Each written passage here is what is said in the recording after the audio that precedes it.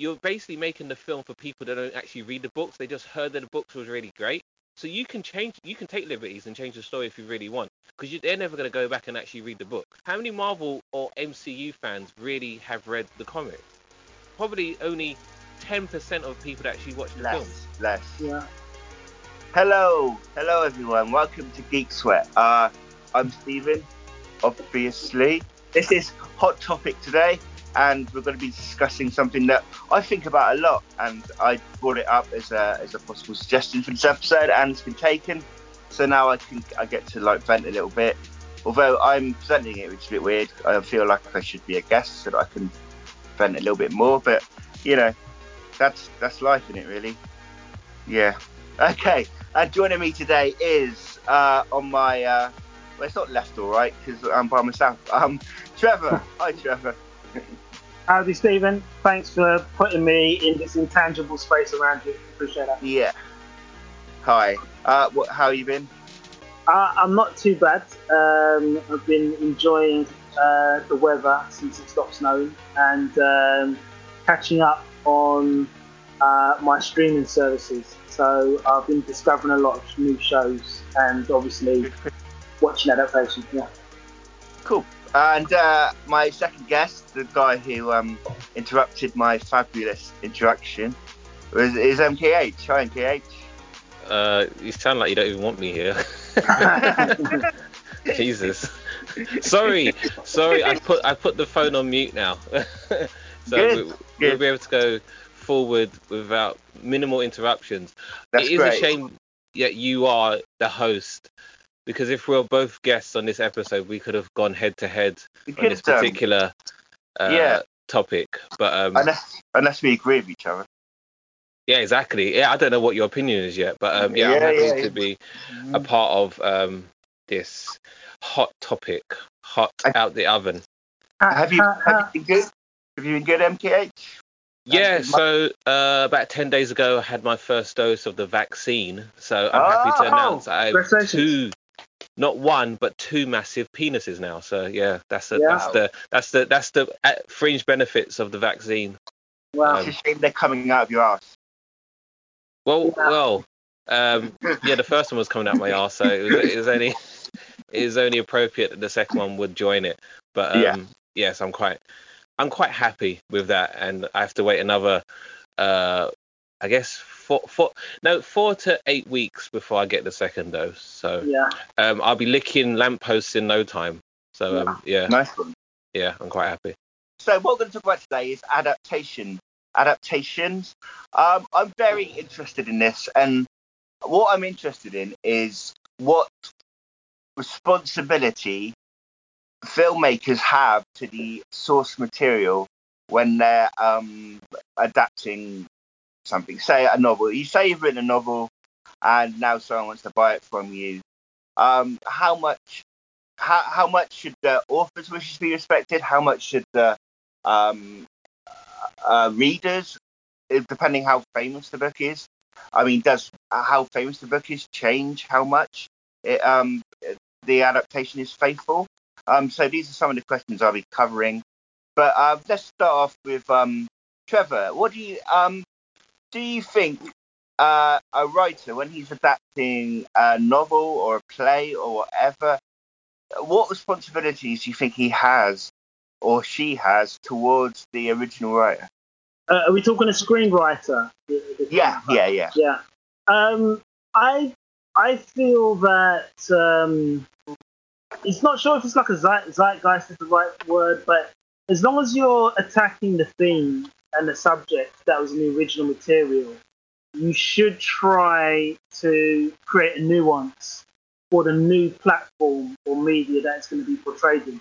And so I would take the kind of Alan Moore opinion that you shouldn't just do a carbon copy of one piece of material and just lay it on another format. You should do the best to explore the new format in a new way with the old subject. So I think writers, if they're really being creative, they should do something different. And I think the best example I could say of this is perhaps Stanley Kubrick and his film adaptation of The Shining as a director. Whereas I think somebody who's been lazy, and I don't want to call him out for this, but I have to, but I think Zack Snyder and his interpretation of Watchmen is a carbon copy of the graphic novel. There is no nuance or any added elements. He's literally got the graphic novel serving as a storyboard with every element. I mean, in the Watchmen film, doesn't he make the characters cooler than they are in the actual comic book? I mean, they're like kick-ass superheroes, whereas in the comic book, they're going to be more kind of jaded, broken. No, they're jaded from the beginning, because basically, the whole point of Watchmen is what would superheroes look like in the real world, which was Alan Moore's question. Yeah. So the equivalent of Batman, there's actually two sides to him, which is like, we know Batman wears a costume and fights vigilantes. So the poor version, if you did that on a day-to-day basis, you would turn into a psychopath, which is Rorschach, and you'd have to roam the streets every day, every night, because there's crime everywhere.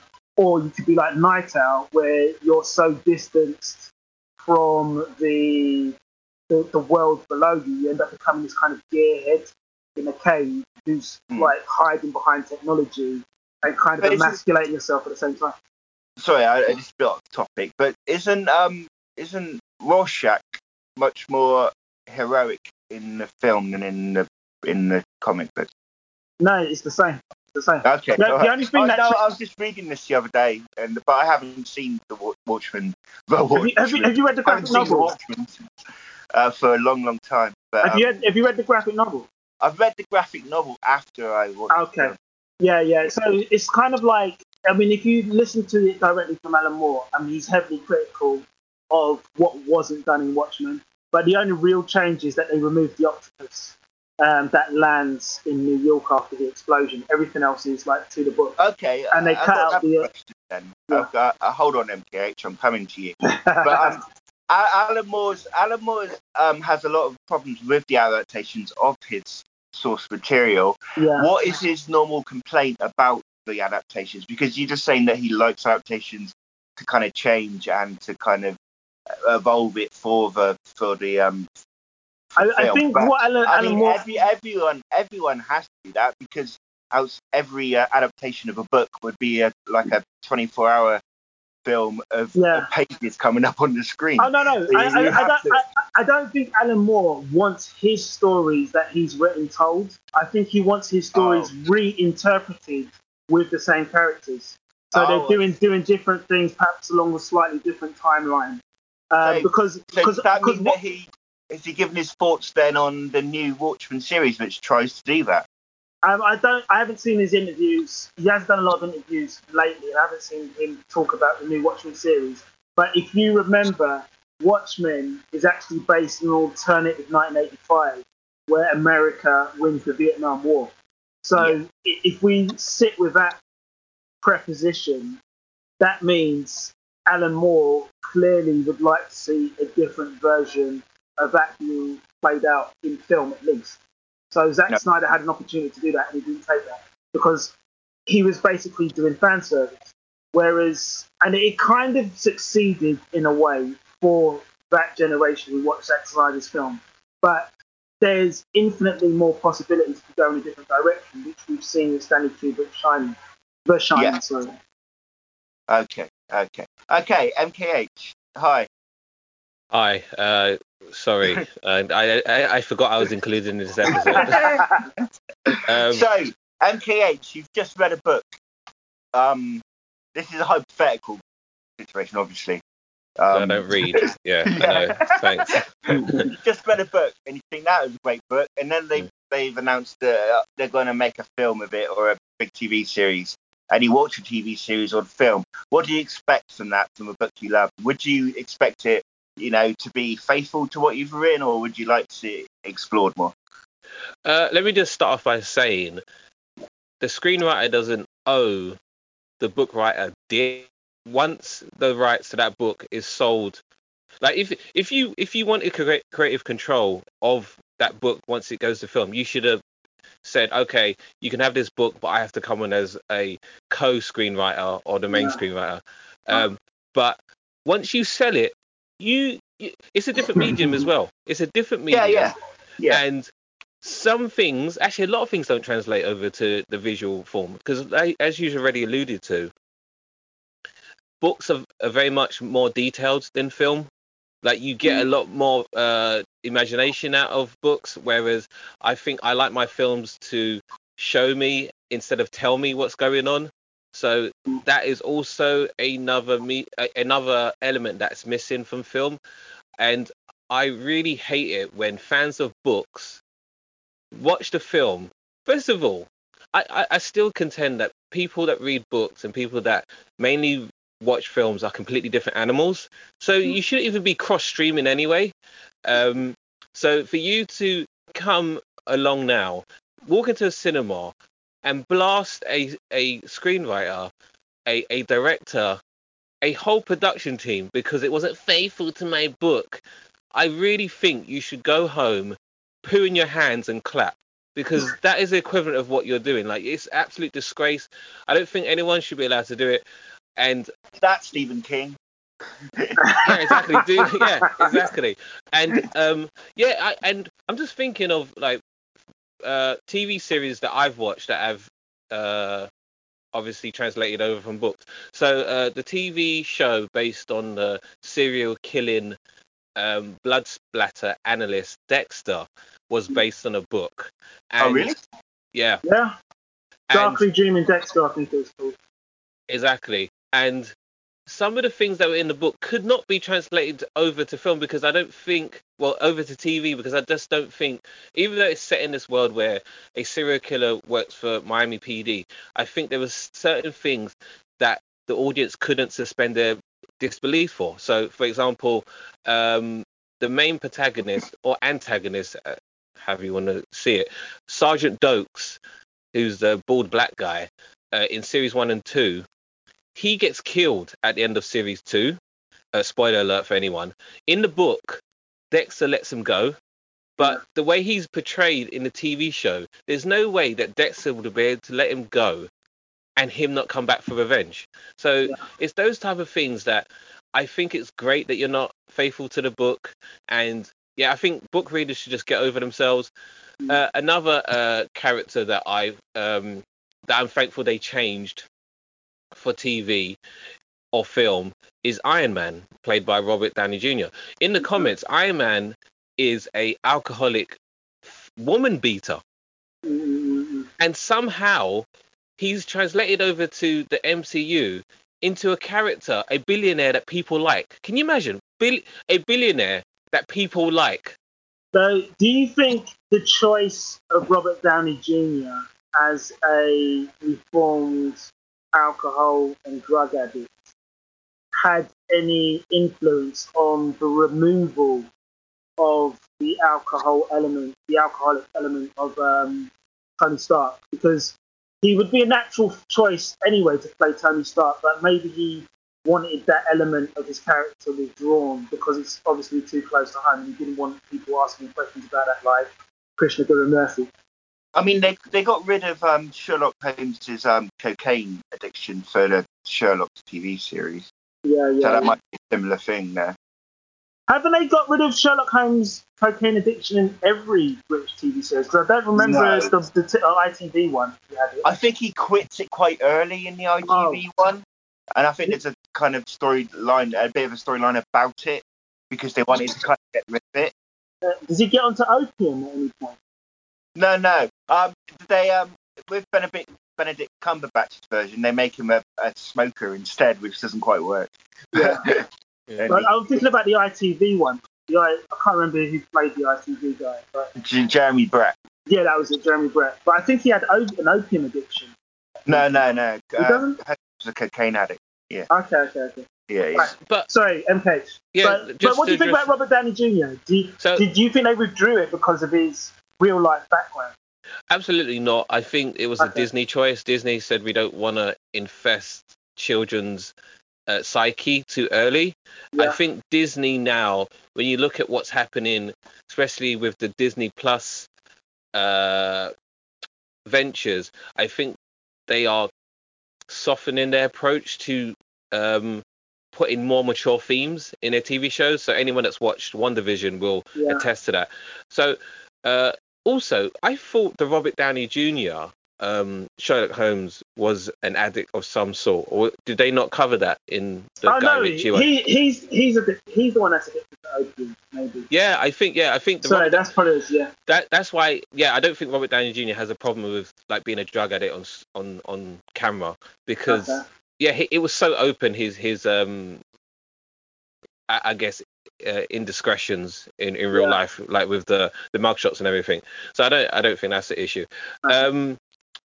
Also, I feel writers, because what I don't like as well is when something happens. So like J.K. Rowling, so she wrote these books.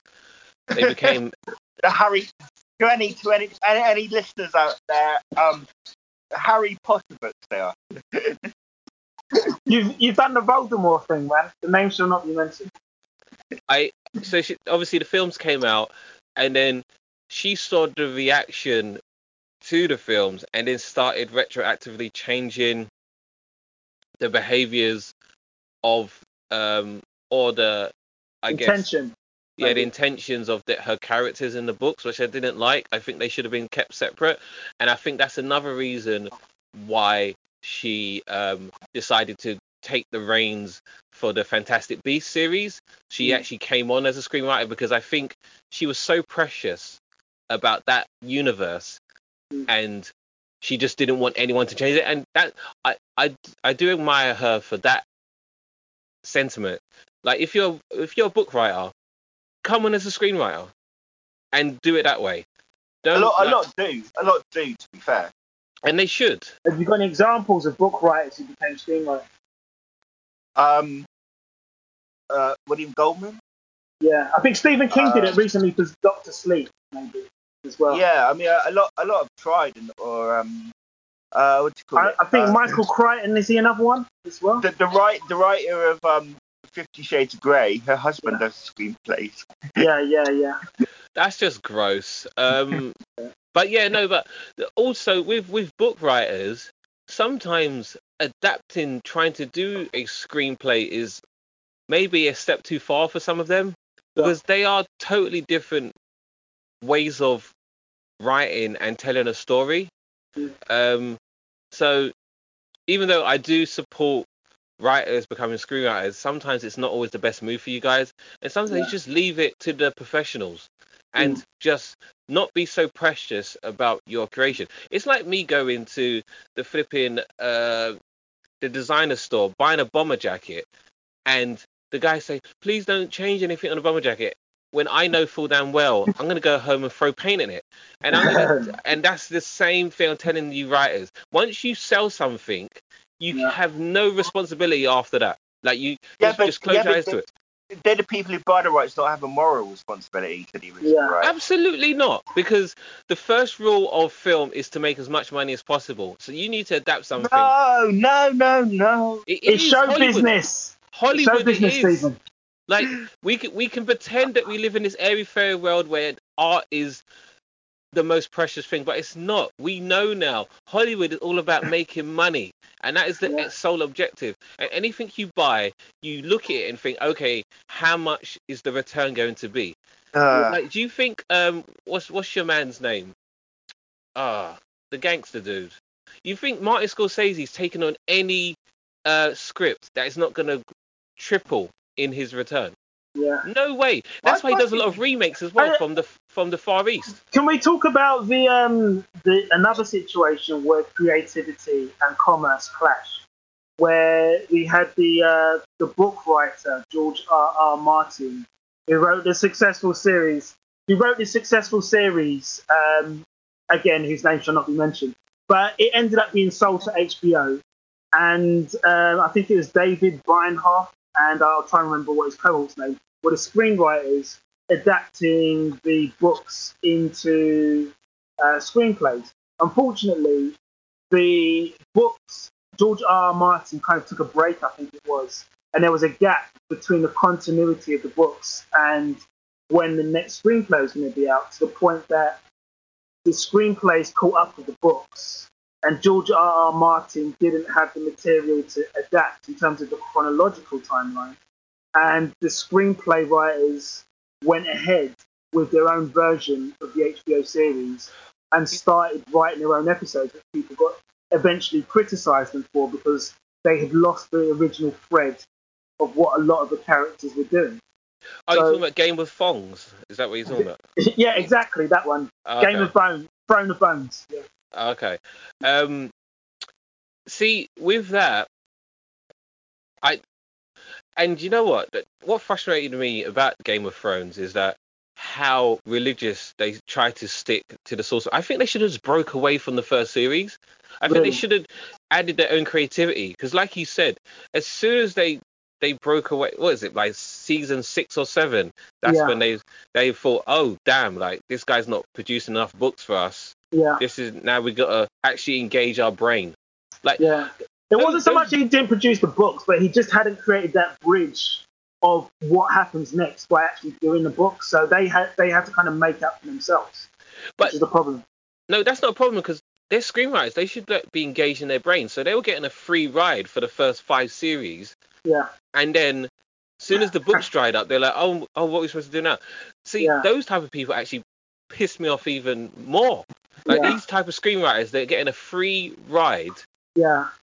Making all this money because it was really successful. Do you know what that is? That's the equivalent of letting your car roll downhill and then realizing you haven't put it into gear, and then putting the clutch on and putting any petrol in it. Putting it in first, and then seeing it grind out.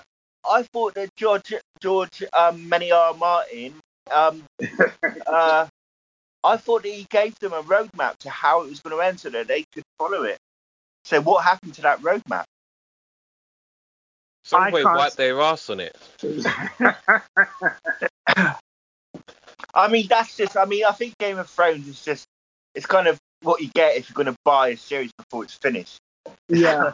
You know, it's just the ultimate kind of fuck up, isn't it? I mean, I didn't watch Game of Thrones. I mean, I know a lot more about it than I should because I used to read the series, the recaps every week. So I kind of know who everyone is in it. But the thing is about the last season, the funny thing about last season is no one seems to have mentioned Game of Thrones since. It's kind of died. It just disappeared from popular culture. So it must have been pretty bad, I assume. But, I mean, how did it get that bad? What happened to... I mean, this isn't really part of our remit in this episode, so maybe I should steer away from this. But I do find Game of Thrones odd that they could have dropped the ball so completely. I can't think of any other TV show that did it that badly. So I don't think the issue is that they purchased something before it had been finished. I think the issue is that they never thought they would have to engage their brain in this adaptation of this very successful book series. That's what's frustrating about it. So, in your view, Stephen, do you think everyone should be a quivering wreck like Charlie Kaufman in the film, the adaptation? Oh, did you enjoy that? I got you to watch that, didn't I?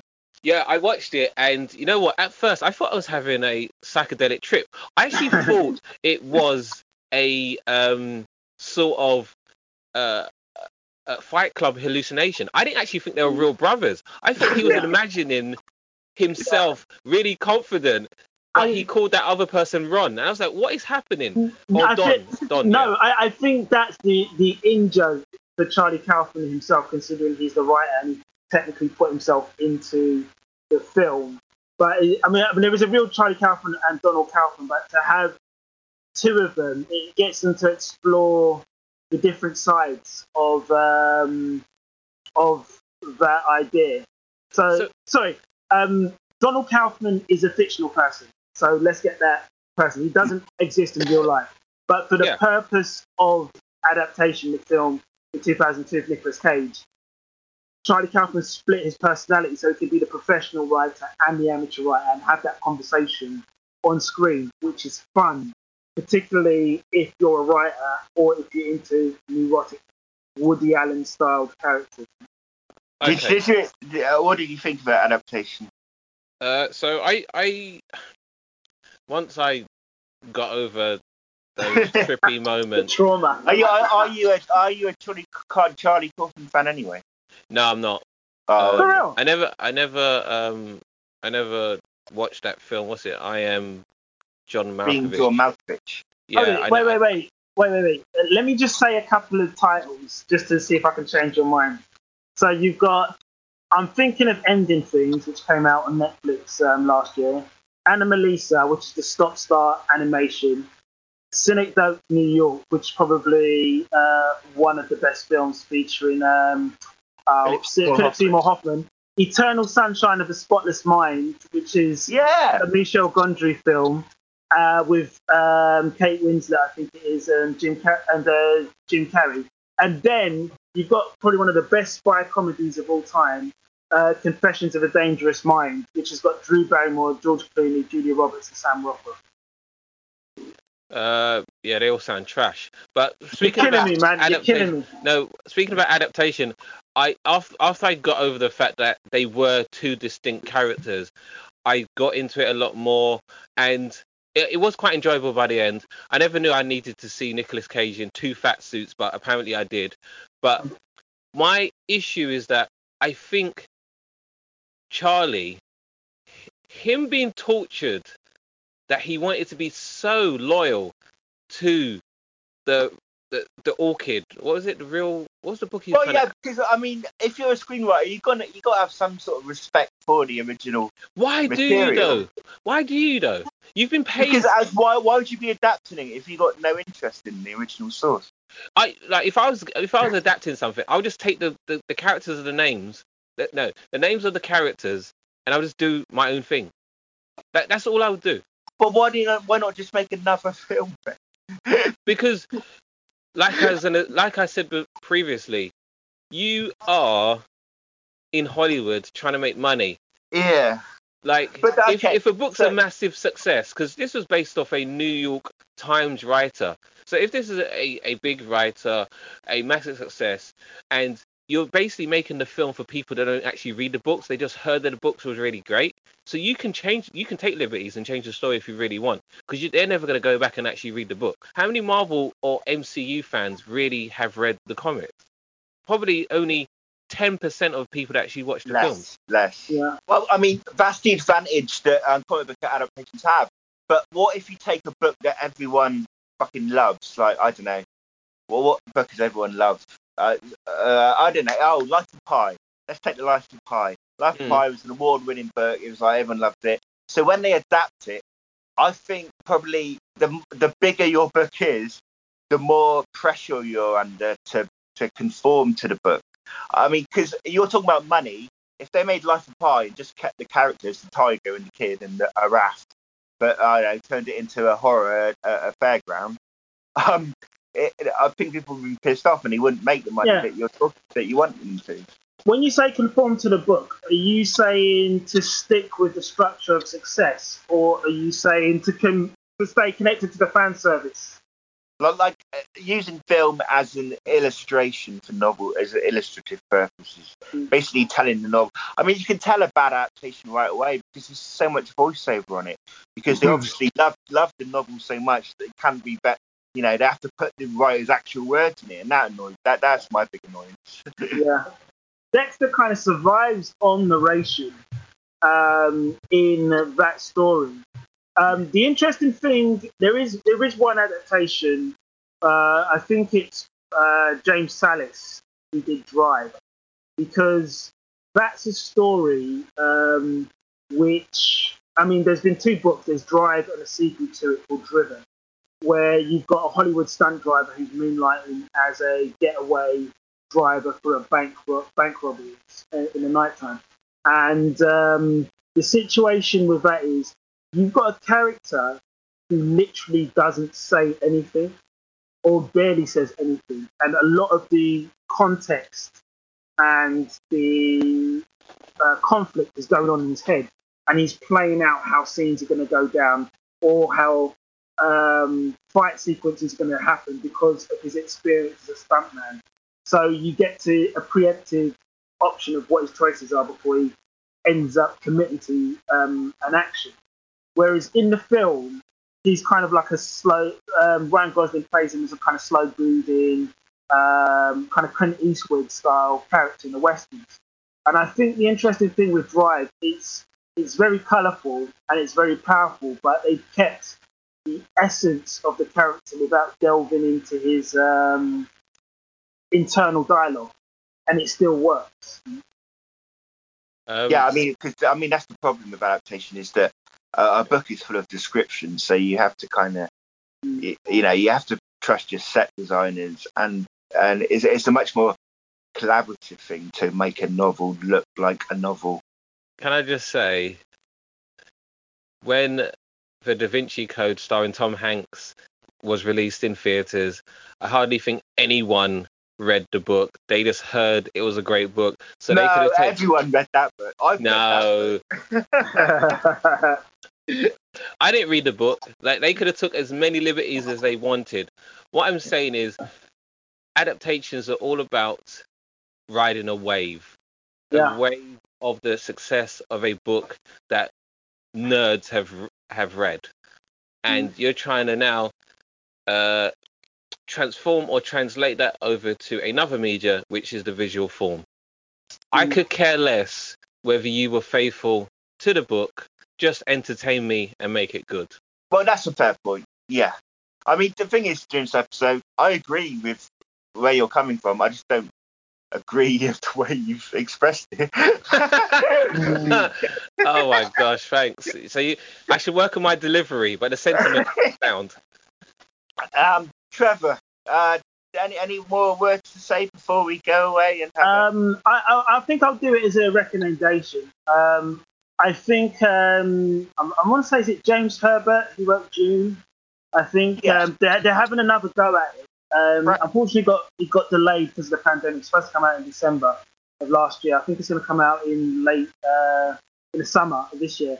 And I think the cast that they've got together, the sci-fi premise and the CGI that can now match the idea of what Dune is supposed to be about, I think it's going to be worth watching. And plus, Charlotte Rampling is in it. And I can't remember a film that I've seen her in that I didn't like.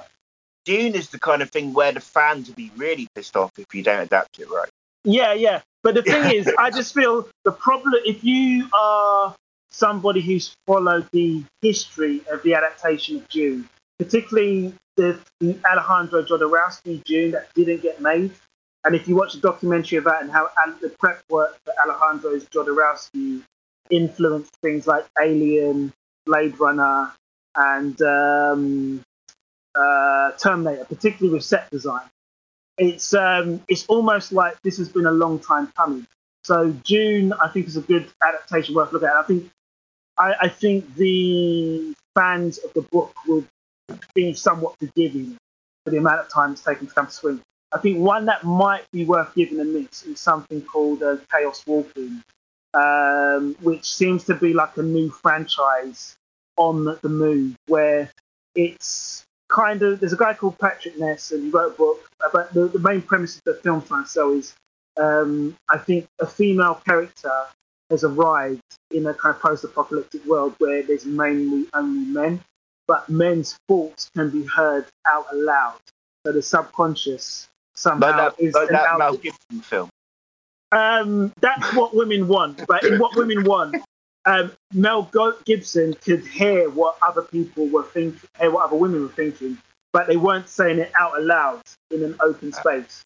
Whereas there's supposed to be this kind of symbiotic thing going on where if a man thinks something, this woman can hear it out loud. And they can both hear it, basically. So it's like their conscience is talking out loud, which if they were trying to hide, it's not good for them because people find out where they're hiding. So I think that film's going to be really complicated, not worth watching, because it looks like they're trying to turn it into like a romantic action thriller, and I'm not up for that. Okay then, so there's a couple of one recommendation and one don't go near from Trevor. Yeah. Thank you, Trevor, for joining us today. Cheers and cheerio. Thank you, MKH. Thanks, and I'll see you next time.